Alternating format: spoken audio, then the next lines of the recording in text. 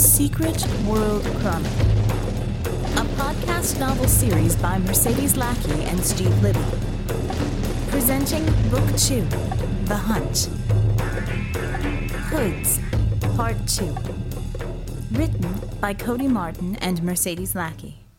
Read by Veronica Giguere. There were several places in the city where Seraphim took up perches. She didn't eat, didn't sleep, and one place was as good as another to her. The Suncoast Plaza building was the most obvious. But there were others. When she tired of being stared at, there were places she could go to be unnoticed, to sort through the futures, sifting through the threads of what might be. It was difficult to do this when you were being gawked at or shot at. The gawking wasn't so bad, but the bullets were annoying. The tug on the lines of the present would disturb her, and she would have to deal with the would-be killers, sometimes losing her train of thought for an entire minute. Even if she had not been very close to omniscient, it would not at all have surprised her that there had been people trying to kill her. It was not just the two metacriminals that had made the first attempts on her life. Those she had left in fetal curls after exposing their innermost thoughts and revealing to them every darkest secret they attempted to deny. Why, after seeing on the news what she could do, they had thought they could take her, she still could not imagine. Humans were unfathomable sometimes. No, there had been one televangelist whose empire had come crashing down in the wake of the Tholian attacks. He blamed her for not saving his elaborate church complex from the Tholian troopers. His motive she could at least understand, and his anger had been fueled by self-righteousness to the point where he was, as she understood the term, insane. She had melted the barrel of his shotgun and exposed him to all of the pain he had caused others by taking the money they should have been using to support themselves in exchange for his false promises of salvation. He had not been left in a fetal curl. He had collapsed and crawled away on hands and knees, passing out of her sphere of interest. However he chose to redeem himself did not matter to the futures. There had been contract killers, Blacksnake for 2, Freelance for 1, who had been hired by other religious men, because she did not act as they felt an angel of the Lord should. To wit, to act for them as God's personal enforcer of what their narrow view of morality encompassed. Therefore she must be fallen, as if they had any notion just what the fallen were like. The contract killers she had dealt with simply. She had allowed their victims access to them, or rather the spirits of those victims. Those that had not forgiven and gone home, that is, which was quite a few. Chased by the haunts they themselves had created, again she dismissed them. They had no impact on the futures, and thus no further impact on her. Still, the interruptions were annoying. So she had a perch or two that no one knew about, where she had never let anyone catch sight of her. This was one, this rooftop, an abandoned industrial building. This was one she most often chose, not only because she could sit here unobserved, but because this was a place that ate at her. It was a blank spot in the futures, a hole in the intricate threads she was trying to sort out. She could not fathom it, so she would come here to try and make some sense of it, prowling mentally around it and sniffing suspiciously, like a cat around something that might be a coiled snake, or might only be a coil of rubber hose. She had come here tonight just after midnight, weary of the everlasting gawkers trying to take pictures of her. She could go about her rescues just as easily, and less visibly from here. Things slowed just before sunrise, leaving her to settle, wings close furled, in the chill, damp air of pre-dawn, to blank her mind and wait for direction. But it was not direction that came. It was a man. He strolled casually from the roof access door, bringing a bottle of beer to his lips as he walked. Seraphim could see clearly, even in the gloom. He was dressed simply, with a sweat-soaked wife-beater shirt and a pair of ratty jeans. In an instant she scanned him, trying to determine the futures and threads connected to his existence, and was mildly surprised to find that she couldn't. Recognition replaced the novel sensation of slight astonishment almost as quickly as it had come over her. This was the man that she had seen a few weeks ago, when she had saved one particular soul that had the misfortune of being ambushed by looters. And another surprise. The Infinite was not going to reveal his futures to her. He existed for her only in the present, and an unfamiliar sensation sizzled quietly through her. After a moment, she recognized it. Fear. She tasted the sensation. It was very new to her. Never in all of her long, long existence had she personally felt fear until she had been made incarnate here. She'd fought some of the darkest entities in existence, and brave horrors that would have shattered a mortal mind. But never had there been this sense of dread. She knew why she felt it now, of course. She was made in man's image, and when humans encountered something they did not recognize that was alien to them, they felt fear. Why could she not see him? He stopped, bottle forgotten in his hand, and stared at her. "Who are you?" she asked, fixing him with her gaze. The novelty of this sensation, this fear, as well as the fear itself, had her slightly unbalanced. Now that she had him in her physical sight, she knew who he was, of course. It was there in his mind. John Murdock. Him. Again. And this was not the first time he had made her feel fear, and for the same reason. She knew him through the thoughts and memories that were omnipresent in his mind. She knew all his yesterdays. She knew what he was and how he had been made the way he was. Doubts, fears, horrors, but no hopes, no dreams. He had given those up long ago. Long ago when they had been taken from him. But to read the depths of his past, the things that were not in his mind, that was hard. Harder than it should have been. But he was the nexus of a surprising number of paths leading to him. What she did not know was what he would be. She did not know what he would do, what he could do, not in the futures, not in a future, not in the next minute. The hole in the futures was not this place. It was a man. It was him. And she had been brought to him. Even now she felt in herself a connection to him that, in the context of what she herself knew, made no sense. An inquiry confirmed what she had surmised. The Infinite was withholding things about this man from her. And she did not know why. "Who are you?" she said aloud, as humans spoke, her voice sounding strange and hollow in her own ears. He regarded her for a moment, and then scoffed before taking a swig from his bottle. "I thought that'd be apparent," came the laconic reply. "I'm your creator. You're a figment of my imagination, after all, ain't you?" That shocked a startled laugh out of her. "My creator, John Murdock, is nothing you believe in. Why cannot I see you?" Her wings stirred restlessly, tongues of flame for feathers that gave off their own light for those who could see them. She herself glowed, soft and golden in the darkness. John leaned forward, counterbalancing himself with his bottle in hand and squinting at her. "You've got me, Harvey. I guess you can't really see me, period, since you don't exist, but that's waxing a bit too philosophical for my tastes." He stood back up straight, ambling over to lean against a wall. There came the faintest stirrings of... Now what was this? Irritation. She was piqued that he did not believe she was real. Up until this moment she had been utterly indifferent as to whether mortals believed in her or not. Why should she care about this one?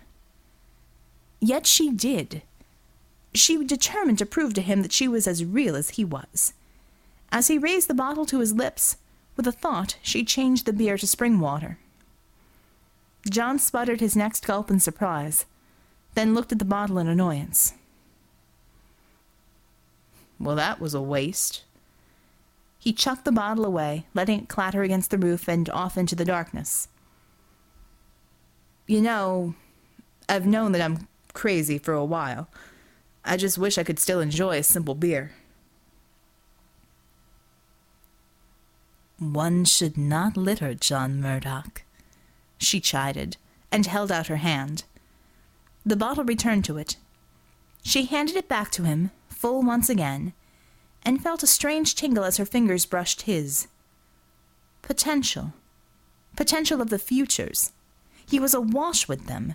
He was a nexus of many, many important things that might happen, and yet she groped after them blindly, unable to sort them, able only to understand that they were there.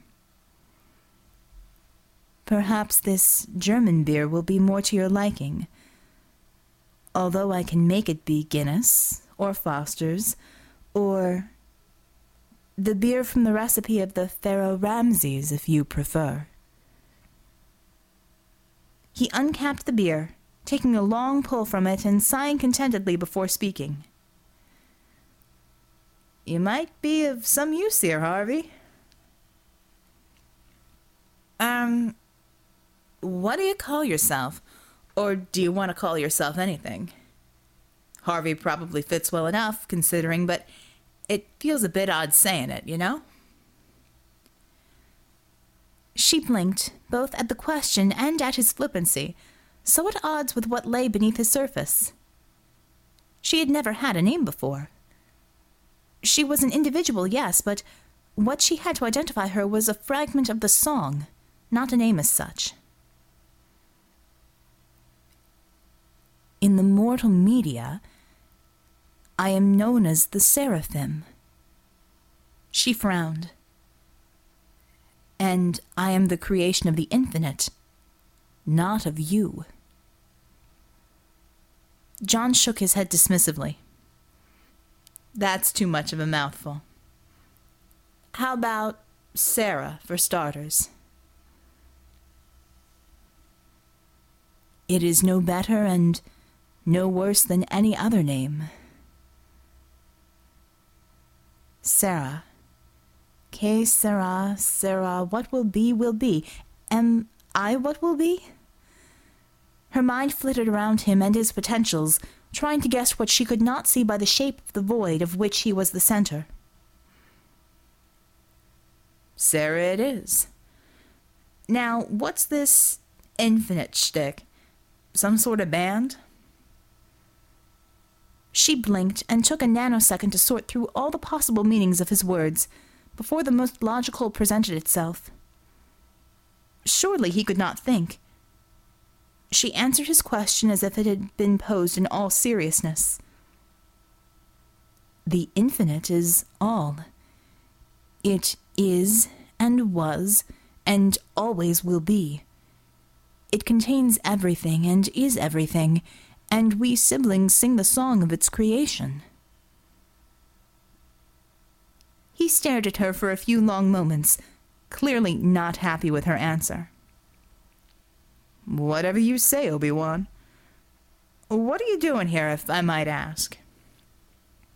She hesitated. This would be the first time she had told a mortal of her purpose. It was the first time she had felt a need to do so. Oh, there were those who had recognized her for what she was, at least in part, but she had never let anyone know her purpose here in so many blatant words. Again she felt unsettled and off balance.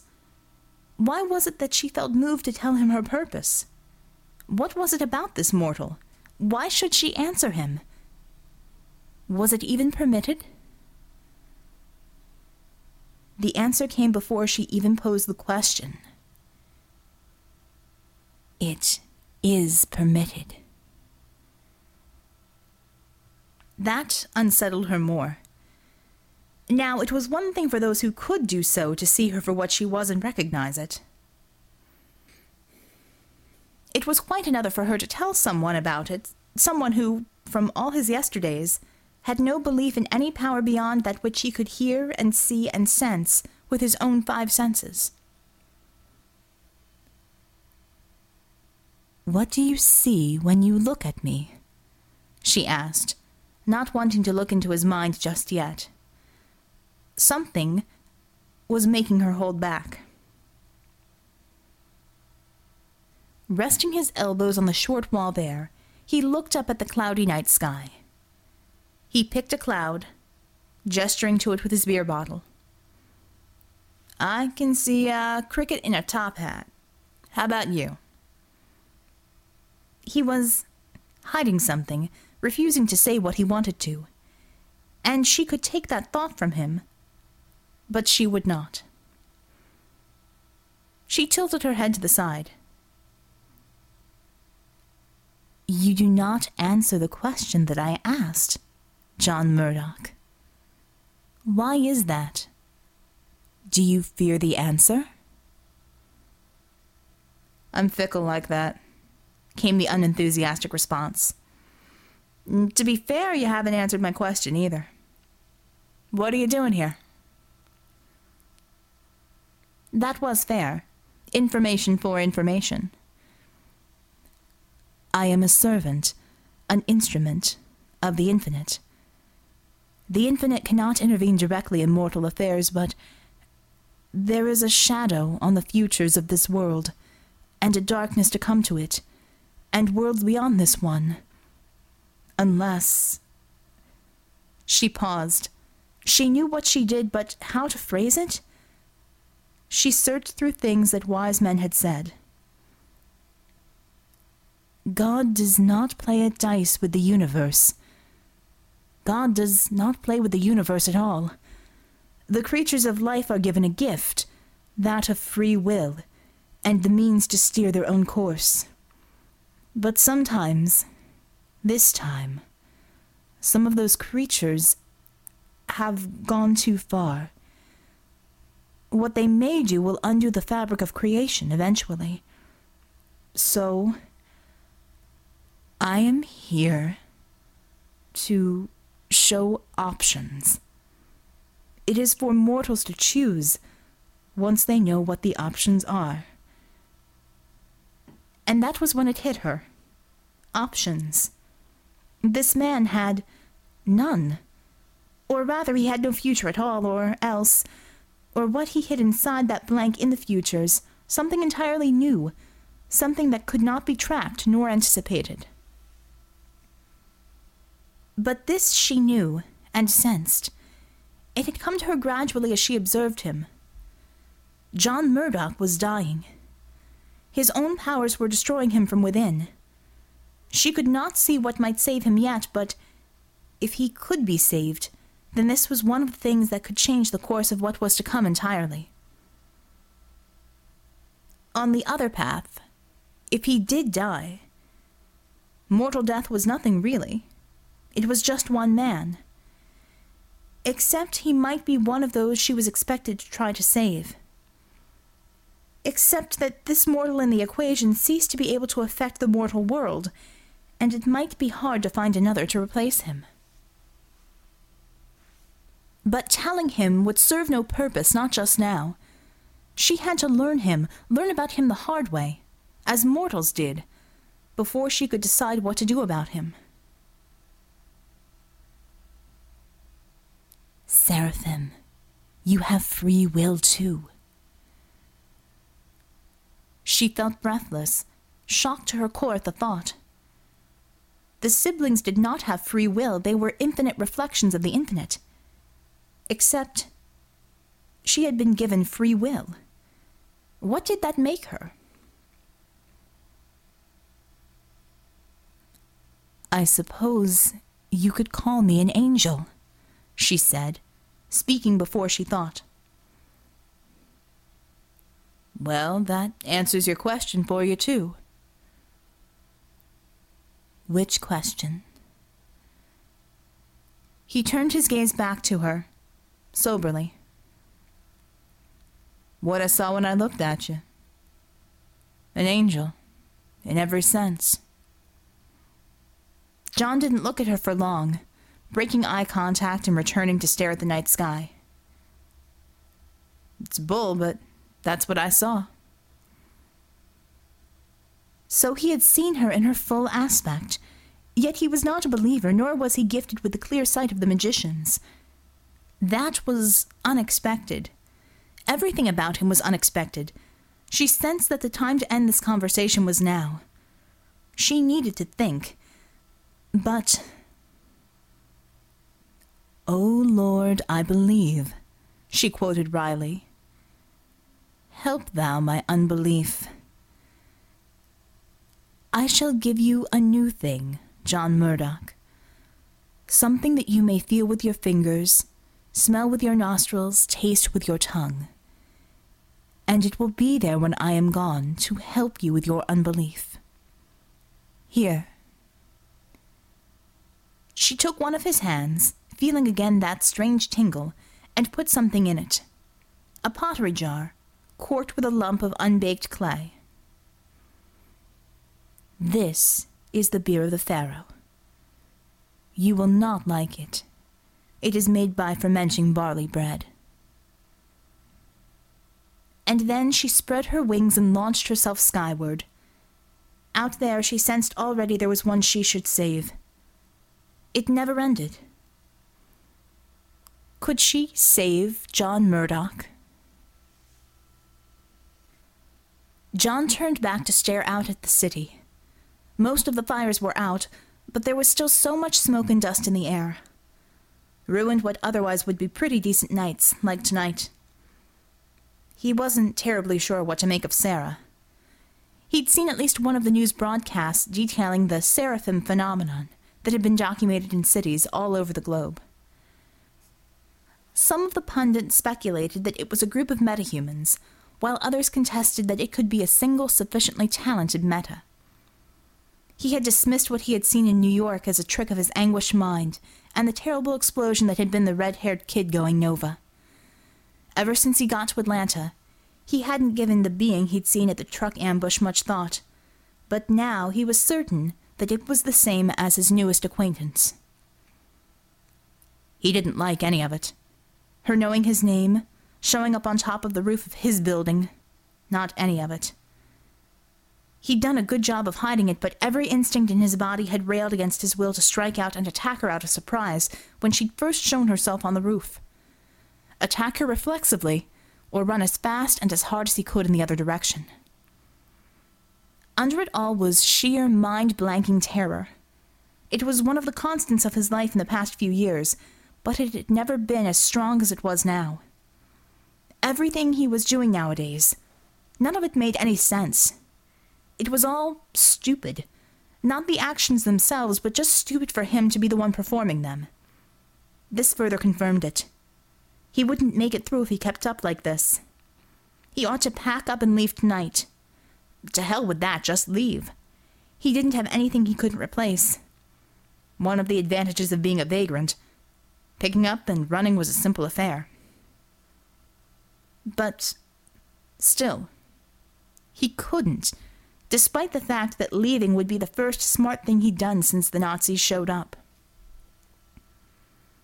When he'd looked at her, something had quaked inside of him. Something primal and horrible, and he knew that he couldn't ignore her. And with that realization came the other constant emotion of the past 5 years. Hate. Mostly of himself. John ran his fingers through his hair, finishing his beer. He left the clay jar that Sarah had given him on the ledge, and went back inside. He had a lot of thinking to do.